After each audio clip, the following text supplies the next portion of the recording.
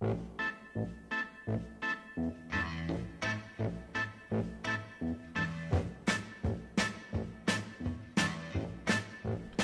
ladies and gentlemen, and welcome to the show. On this episode of the podcast, we will be discussing everything ancient age. We'll go through the history of the distillery, current news, and of course, our personal favorite aspect of the show, the tasting. With me, as always, is my intrepid and brilliant co-host, Andy Kleshik. Andy, how you doing today? I'm doing great. I mean, it's another rainy weekend here in Cincinnati, but other than that, I mean, it's good. It's, right. Sat here and, had a good week, sunny week for like the first time in like forever here in Cincinnati. You liking the new job? Yeah, I'm liking it. I started a new job about 2-3 weeks ago. I'm liking it. Working from home, better pay, all that fun stuff. So good stuff. It's good. Good stuff. Well, I'm very excited about this whiskey. I had actually never heard of it until very recently, and my connection told me, this is a $15 whiskey. It's one of the best tasting $15 whiskeys on the entire market. You have to try it. So I was convinced to buy a bottle, and I'm a big fan, and now we're going to do a tasting on it. So and a review of it, and I think without further ado, we should just jump right on in. Andy, tell the folks out there everything they need to know about Ancient Age. Of course. So Ancient Age really is under the umbrella of the more premium product, so to speak, of the Ancient Age brand within Buffalo Trace's distilling operations. And it was something that they initially founded Ancient Age around 1946, like right after World War II, under the George T. Stagg Distillery umbrella of brands. And it was something that, that was their flagship brand originally. And it's, something that's kind of been like slow to catch on initially, but, similar to some other brands, it's kind of been like high end, at least for George T. Stagg and some of their other owners over the years. It's kind of been a mix of like a top shelf whiskey, bourbon whiskey, and kind of value whiskey in the market space, at least here in America. Sure. And it was something that, it really wasn't until the 1970s or 80s that it really started to, gain, of course, consistent, notable recognition, at least here in America, as a, a brand of bourbon. And it was something that, they found during this time, that it was getting recognition, and, they definitely had a lot of chances to make it a more notable bourbon, because it was during that time around when George T. Stagg and everything was kind of getting more notoriety in the 70s and 80s, that they really made it a great bourbon, because it, during that time, of course, for anybody that knows bourbon history and whiskey history, at least in America, whiskey was not a huge thing.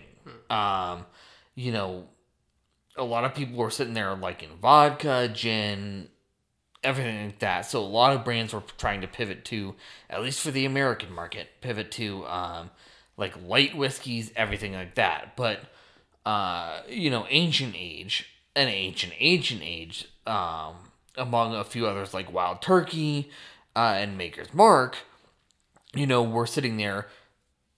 They weren't necessarily transitioning to that, and they were still finding success, because it was like, oh, even though you're not a light whiskey or a light bourbon or something like that, where you're higher proof but not necessarily as flavorful, kind of something similar to like what gin or vodka would do, you're still getting notoriety, you're still gaining a following, everything like that. And Ancient Age, for at least George T. Stagg Distillery during that time, was gaining that notoriety. And it, led to, in 1983, actually being, the distillery being bought by two businessmen, and then subsequently being rebranded as a quote-unquote premium product on the whiskey market. Because it was kind of something that they just viewed it as, well, you're not, light whiskey was kind of the quote-unquote budget product in the whiskey space at that time, at least in America.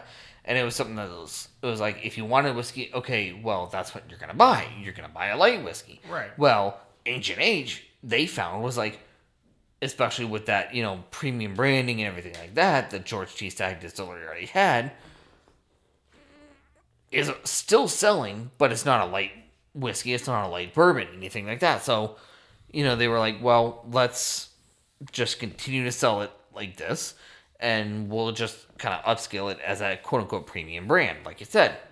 And it was something that, they've had a few expressions over the years, but the main three that they've had are Ancient Age, which is the main offering that Buffalo Trace still has, carries over, which was originally a 7-year. It's no longer age stated.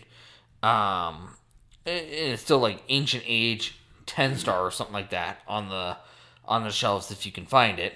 But then they also have Ancient Age 10-year, which is the 90 proof, which we're trying today. Yep. And then Ancient Age 10-year and a higher proof option, which I don't think is still sold. I think it's just a regular Ancient Age, non-age stated, just like 10 stars on the label. Yeah. And then the 10-year. Yeah, exactly. The Ancient Age 10-year 90 proof. Right. Are still being sold directly through Buffalo Trace, contracted through, I think legally speaking, at least contracted through another distillery. And it was something that, the brand was, of course, later bought out from these businessmen by Age International, who is the distillery that Buffalo Trace contracts with to distill it, sell it, all that fun stuff. Sure. And that's where around like the early to mid 1990s is where that partnership began between Age International and Buffalo Trace, in order to both distill and sell and market the bourbon, all that. Yeah.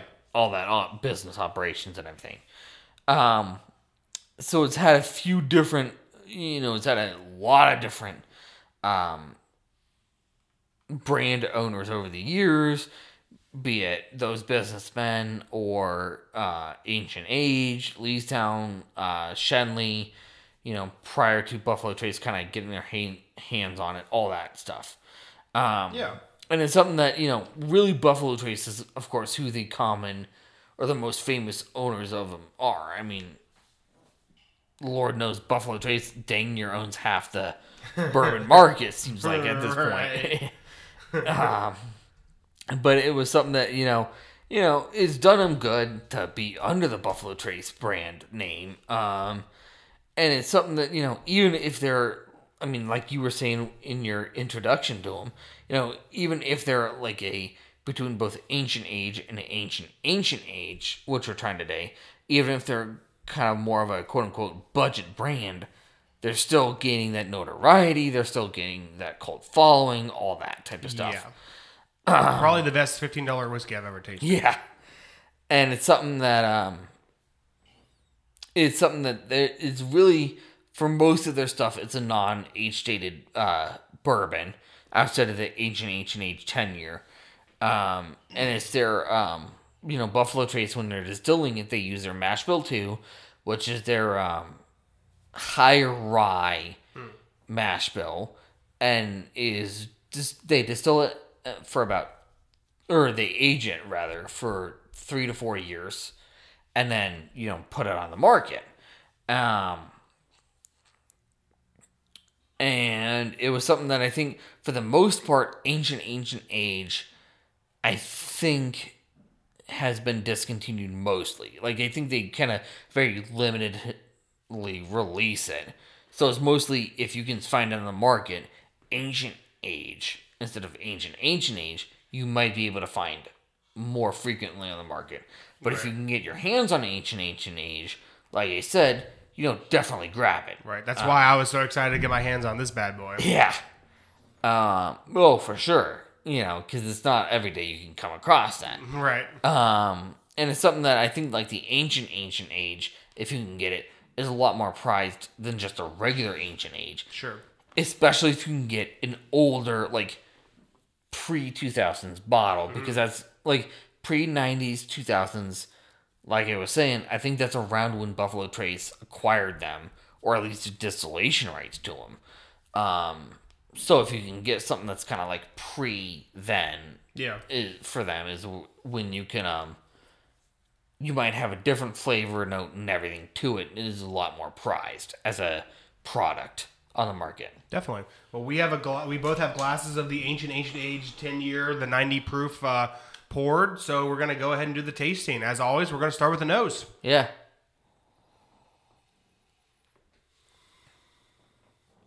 What are some notes you're picking up in that one, Andy? I would say it's very, very Buffalo Trace-esque. I agree. It's like a budget Buffalo Trace-esque, like very caramely, very woody, like barrel notes in there, like the kind of the oak in it. Absolutely. Very standard bourbon. Maybe a little bit more budget than you would think, like a but Buffalo Trace. Exactly, Yeah. But it's still good. I mean, It's it's like not Buffalo bad. Trace, but $10 cheaper. Exactly. But maybe even more rare. Exactly. Yeah, like it's good. It's still, I mean, for the price point, I don't know what you exactly picked it up for. I paid $15 for it. Oh, $15. Yeah. Exactly. Okay, so it's like for the, for the price, it smells very good. Yeah. Nothing wrong with it. Based on the nose, punches above its weight glass. Oh yeah. Well, why don't we give it a taste and see how it holds up? Yeah, for sure. Cheers, Cheers. sir.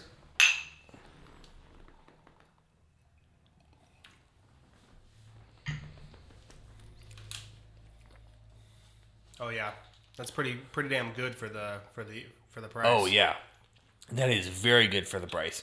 It's definitely no Buffalo Trace. Don't get me wrong, but again, $15. It's again, I think I have to say it's for that price point. It has to be the best tasting whiskey I've ever had. Yeah, I mean for that price point, like it hits above its weight class exactly. Yeah. Are there any specific notes that you're picking up? Like once on the palate, at least, I get a little bit more of like an herbal or like a floral note to it than I do on the nose. I still get kind of some of those like classic bourbon fruity or floral notes. Yes. It's like you said, and with the nose, it's pretty much like standard Buffalo Trace, like bourbon whiskey, what you would expect for what it is. Exactly. I mean, I don't think it's anything wrong there for, that nose and everything. It's just a standard Buffalo Trace nose, standard Buffalo Trace taste, everything like that. It's just Buffalo Trace, but like $10-15 cheaper ish.